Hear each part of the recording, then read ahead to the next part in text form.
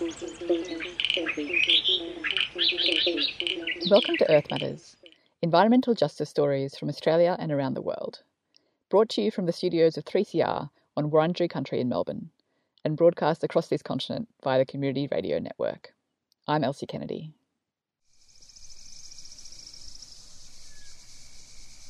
Western Sydney is a place where in summer, if you can afford it, you go from your air-conditioned house into your air-conditioned car and spend the day in your air-conditioned office. In this episode, we're going to be talking about heat and how climate change, combined with poor urban design, is making Sydney's poorest suburbs practically unlivable. Not at some distant future time, but now, already. If you don't know Western Sydney, picture sprawling flat plains and grasslands with the foothills of the Blue Mountains in the distance. Then imagine hundreds of thousands of kilometres of asphalt roads and densely packed houses plonked on top of it all, and temperatures so hot in the summer that everything shimmers and the asphalt starts to melt and go sticky. Western Sydney is traditionally working class and has a high migrant population. It's where I went to high school, and the makeup of my school, with around 50% students from non-English speaking backgrounds, is typical for Western Sydney.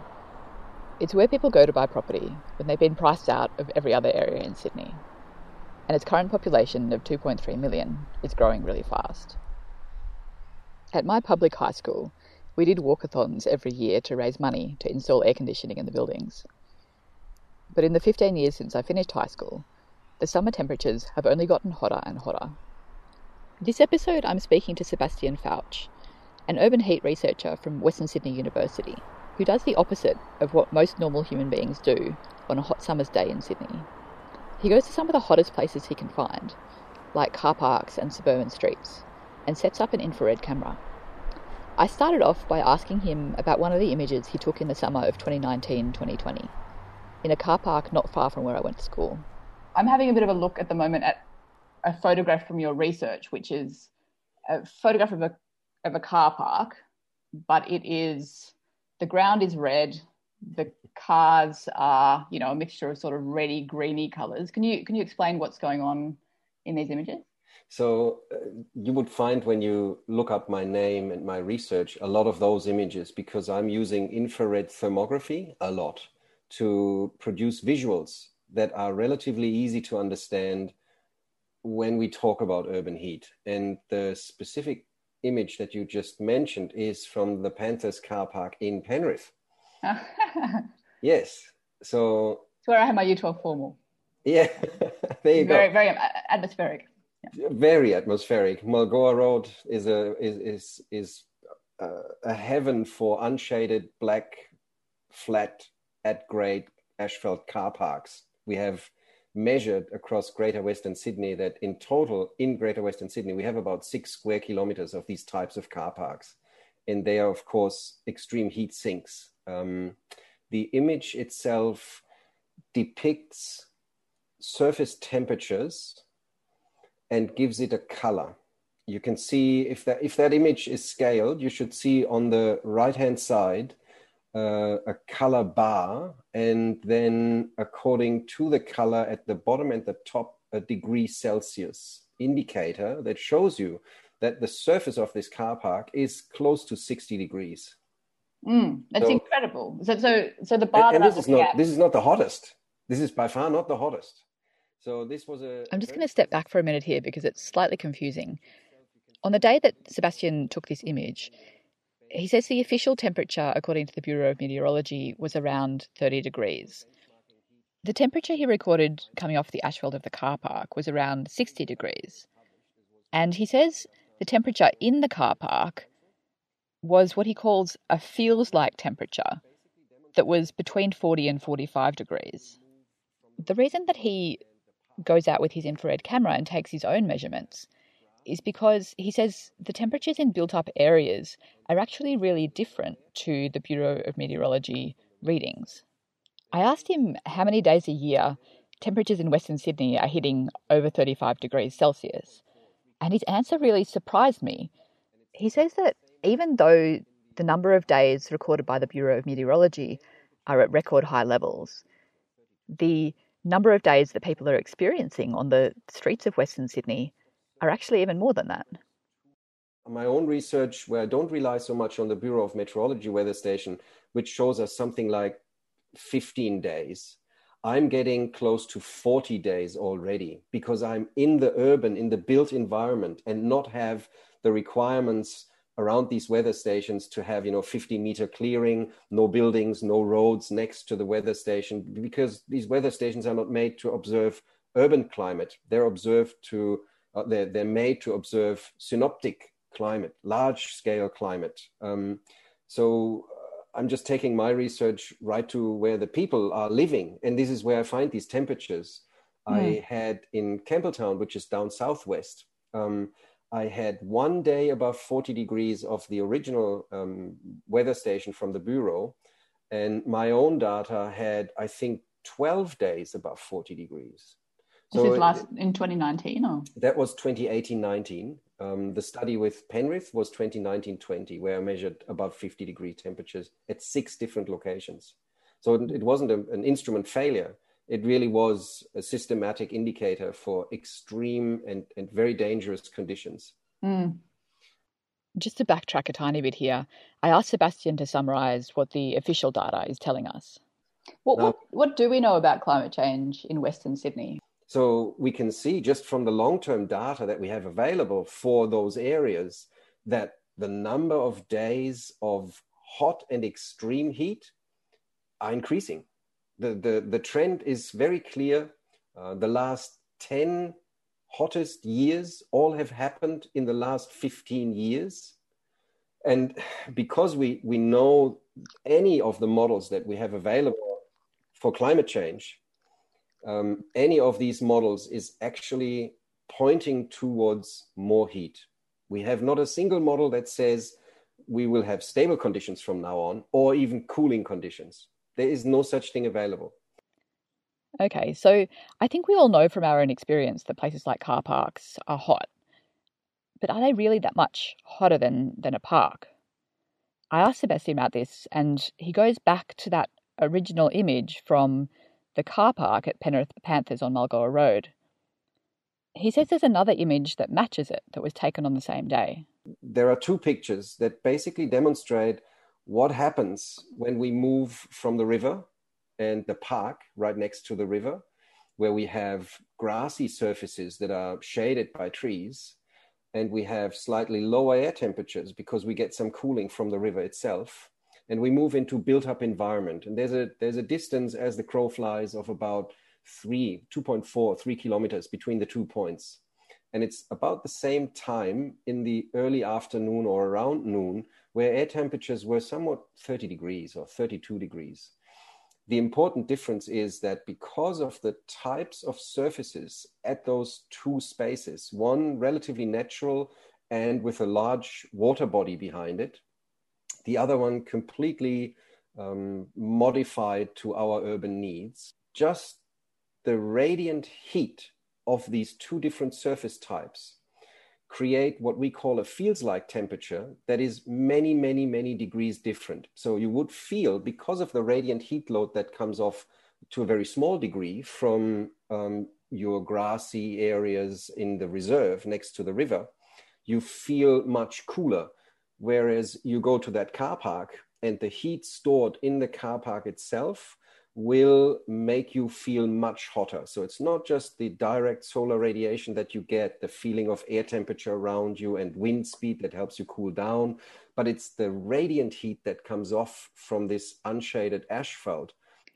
Sebastian's research divides areas up into what he calls greenfield and greyfield. And he says the temperatures between these different kinds of environments are really very different. Greenfield means you have mostly a surface that is vegetated. It's open. It is therefore pervious. Rainwater can soak into it. And vegetation helps cooling through just reflecting, by shading if you have trees, and also by evaporating or evaporative cooling through the transfer of liquid water to vaporous water at the leaf level. So that really helps keep areas cool. Now you take that away and you do one of the most brutal conversions that or impacts that we men, not men, male and female, but men has on the planet, which is capping soil, where we basically close up the open pervious surface with impervious materials. And that can be a driveway or a street or an intersection or a house. These then become not open surfaces anymore, but they are, with whatever material you take, from bricks to concrete to asphalt, these are areas that are then covered with hard materials that are mostly impervious, and they don't allow water anymore to seep into the ground. And the thermal mass of these surfaces is now different to what we had before, where you had a lot of reflectance within vegetation. Vegetation is good to reflect light, but it also is very good but not storing heat. Whereas concrete and asphalt is very good with storing heat, particularly when you don't shade it. So now we have this fast conversion of greenfield to grayfield. I hope that those two terms are clear now. So when we have grayfield, we change thermal mass that sits within the landscape, while at the same time we are taking away vegetation. So we're not getting the cooling from the vegetation anymore, and we are providing surfaces that will store much more heat, and that leads to general heating. We see most of this effect panning out during the night, when the so-called urban heat island effect is most prominent. And that means the temperature difference of surfaces or even of air temperature is much greater in built-up environment than in a reference site where you only have vegetation. Most of because the other areas are cooling down quite fast, but the urban areas are holding the heat. Correct. That's this urban heat island effect, where you just have so much stored energy that even when the sun is gone and you're not adding anything, you just get so much more radiative energy out of this environment that air temperatures and surface temperatures generally stay higher throughout the night. And that, of course, becomes problematic when we look at extreme heat events. And that could be single days, it could be heat waves, because we know that from hospital admission, people presenting themselves to hospital, the numbers go up when we have hot nights. And particularly when we have 2 or 3 hot nights in a row, we see an exponential increase in admissions to hospital for morbidity and mortality rates generally related to heat. This is when it hits us, because the body cannot recover from this extreme heat during the day to get ready for the next day. And if you have that in 2 or 3 days in a sequence, then your body really starts to give up. And we see particularly the elderly being very, very negatively affected during those times of extreme heat. Sebastian says something a lot of people don't realise is that people are affected differently by heat, and the consequences for some people, particularly children, can be really very serious. The center of body mass of children is much closer to the surface. That's just by logic, because they're shorter. They are experiencing this heat more intense. So as you get closer to this surface, you will capture more and more of this radiant heat and feel the effect of it much more. These days, sometimes I'm on talkback radio and people call in and say, "Oh, what about my dog?" And of course, a dog is even closer to the surface and walks, with well-padded feet, but it walks very, very close to hot surfaces in summer. And therefore, often dog owners don't even think about that. Is the animal is exposed to much more radiant heat load walking so close to the surface. So it's really something that we see in car parks, we see it in playgrounds, we see it in the play spaces of early learning centers and schools, where you mostly deal with short people because they're young. Kids don't sweat, and therefore their capacity to regulate body or core temperature of the body is much, much less, because the only mechanism that they can use is convective heat loss. That means you need a temperature difference between your body and the outside world so you can actually convect that. But if it's, outside 37 degrees and in your body 37 degrees, it's very hard to convect any heat. So it's very hard in these high temperature environments, including, for example, on a car park, for kids to regulate their core temperature, which means they are much more at danger to experience heat stress, and in extreme cases, heat stroke, collapse, and so on. Sebastian says we also have to remember, particularly in a place like Western Sydney, that people with less money have less ability to protect themselves from heat. Also, it's a complex issue. Once you start looking at heat, you're very quickly getting to public health, transport, education, equity, really big questions. So it's not just switching air conditioning on. And then we should not forget, a lot of people out west may rent and they have air conditioning, but they can't afford to switch it on. So we shouldn't leave those people alone. And then the argument that people, you know, when you have a heat wave and you don't have aircon at home, just go to the shopping center and cool down there. I mean, do that as a young mom with 3 kids and no disposable income. How much fun is that to hang out in a shopping center where you have 3 kids, you see all these things around you and you can't buy anything. And then you have to keep your kids happy to sit out in the shopping center to wait until in the evening the temperatures are cooler again and you can go home and be relatively comfortable.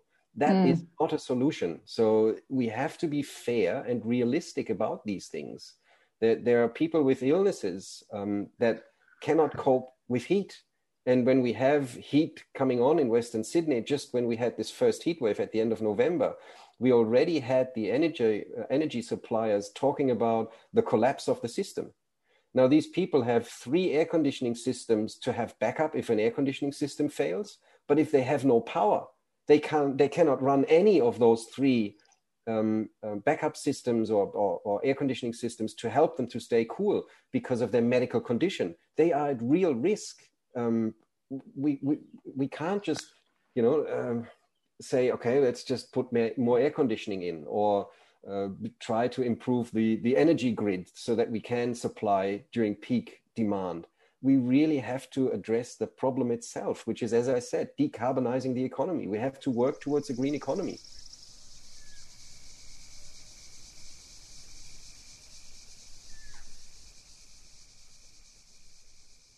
That's Western Sydney University urban heat researcher Sebastian Fauch. You're listening to Earth Matters on the Community Radio Network. Today we're talking about how climate change and the poorly designed suburban sprawl of Western Sydney are combining to create temperatures that are practically unlivable. Next up, Sebastian Fauch talks about how the design of Western Sydney needs to change. Okay, and so zooming out a little bit, if we look at Sydney from, a map of Sydney, or looking at Sydney from the air, it's sort of squashed up against the coast, so it can't really expand anymore to the east. And it is growing really fast. So these developed areas are spreading, and they're spreading quite fast.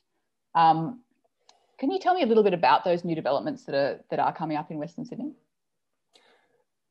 So specifically Western Sydney, I think for any developed country, is an area that is just a unique playground for someone like myself working on urban heat, because the transformation, the speed of transformation from what we call greenfield to greyfield is phenomenal. We don't see that in any other urban or metropolitan core. I can show that only a built-up area where you have 66% open space and 33% built-up space, that will help us to at least not increase the temperature. But what we're building is about 80% built-up space and maybe 20% left open space. And then that open space is sometimes not even green anymore. It's just some bare soil and other things that we see during summer where people don't have green cover, and particularly not larger shading trees. One of the things that I keep saying is we should not build thin and wide, but we should build up and dense. Our consumption of land is phenomenal compared to any other country when you look at city developments. And this brings us to the point of Sebastian's research, which is that we need to be designing our cities differently so that we're not increasing the already increasing temperatures that are around us. What we're building now, as I said before, will be there for 40 to 60 years. We're building it in a way that not only makes has negative impacts on the building environment inside, so not well insulated, single glazing, the wrong colors of the roofs, black roofs, sometimes black cladding even on the house walls, and then no space left to put trees in. So they can't even in the future can't be shaded because you have no space left to actually grow a tree. In some places, I even find that people cover their backyards with AstroTurf because they don't want to have any work or maintenance. And AstroTurf is one of the materials that I find is the worst when it comes to heat. It stores it and re-radiates it. I get surface temperature on AstroTurf during very hot days of nearly 100 degrees Celsius. And on rubber, I measured my current standing record temperature is 108.2 degrees Celsius on black rubber material in a exercise playground for adults, where you have these exercise things outdoors, but they put black rubber in there. I couldn't believe it. But that's the reality. We're building the places in a way that locks us in really into dramatic and not very pleasant environments or dramatic dangers and not very pleasant environments, because it's the complete wrong approach. And as I said before, the much better approach would be to build up and dense, where we put 3,000 or 4,000 people into a settlement of very high apartment blocks, 10, 15, 20 stories, built them from intelligent materials like cross-laminated timber, having them arranged strategically so they can shade each other, and then leave the remaining space open. Don't convert greenfield into gray field, but have massive parklands, have communal areas for barbecues and picnics, have lakes, have creeks that all help cooling. Don't just build up everything in the way that we're doing, where you use up the whole space and you leave nothing. There's no community, there's no green, there's only heat. We have to change that.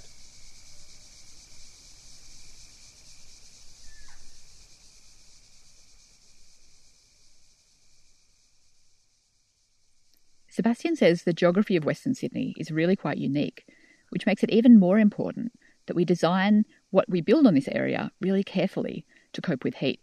Well, when you really look at the geomorphology of the Sydney Basin, then Western Sydney has a few, I don't want to call them negatives on its side, but a few prerequisites that make it, even without climate change, make it a hotter place. First of all, you have basically a landscape that from the ridgeline that you see somewhere between Campbelltown and Hornsby into the Hills Shire, there is a ridgeline that already acts as a barrier of the hot air getting blown out towards the east when you have the westerly winds. Now, you also have the heat basically sitting in a pan. That's why Penrith and the area around, or the area between Penrith, Blacktown and Windsor is generally the hottest area. And that's because it's really sitting in this depression. The hot air is just sitting in there and getting hotter and hotter. And of course, with all the buildings that we have in the east, we are not allowing the sea breeze to penetrate far enough into the west, and therefore the west never really benefits from the sea breeze. It basically stops somewhere at about Olympic Park. That's about as far as it would creep up the river, the Parramatta River, to actually provide some kind of cooling. After that, it's just from all these buildings that we have in its way and their radiant heat working against any cooling, it just can't get any further. Over the last few years, the New South Wales government has provided funding to plant trees across Western Sydney. But Sebastian says the problem is much more complicated than that. I have to accept that the capacity of trees to provide cooling at the scale where we require it is not enough. Trees will not deliver everything we need. So just having, $1 million or even million tree or 5 million tree programs, as we now have here for Greater Sydney, it will not do the trick to really keep temperatures down. It will help. Every tree helps.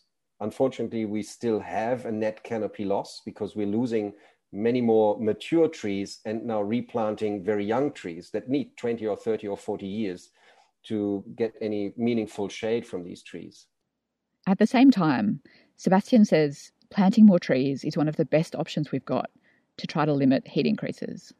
At a local level, we have no means to reduce climate warming other than trying to keep cool by, for example, shading more and more surfaces by trees, so that once we get into nighttime with cooler surface temperatures and less radiated heat. Sebastian says another thing that we really urgently need to do is radically alter building designs in Western Sydney. It's going in circles where we need to break the chain. And if you start building heat-smart apartment blocks, you don't need to air conditioning the way that we're doing air conditioning now. Thermal mass works different in those buildings. Cooling works different in those buildings. There's some very, very nice examples how people build fantastic spaces underground, or when you look it up, there's the addition from the latest addition from the Changi Airport, Jewel, a building that has no side windows, but a massive dome where you have a free-falling water vortex, the highest indoor waterfall in the world. Look it up. It's a beautiful building. You could take this building and build it into the ground. This is the type of architecture I would like to see in Western Sydney. So it becomes this wow factor that, wow, you're living in Western Sydney, aren't you lucky? Instead of what we have these days where you get pity. If you live in Western Sydney, people go, oh, okay, that's hot, isn't it? So we need to change that. If we want to see the predictions for Western Sydney being fulfilled, where we have a new airport and in the coming decades, several hundreds of thousands of new residents, we have to provide them with a living environment that they're proud of to live in, instead of basically being pushed out west because there was no other space to go and they couldn't afford the other space, and they're basically left in this hothouse.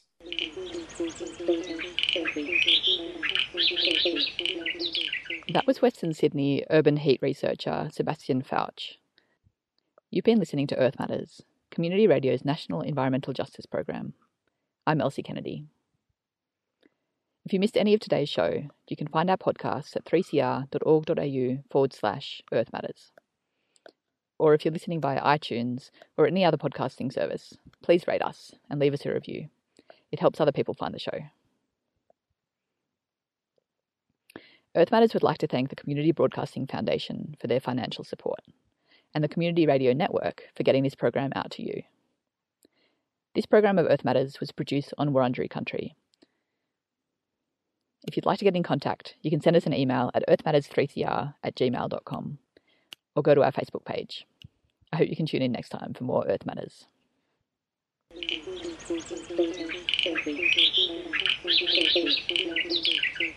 Thank you.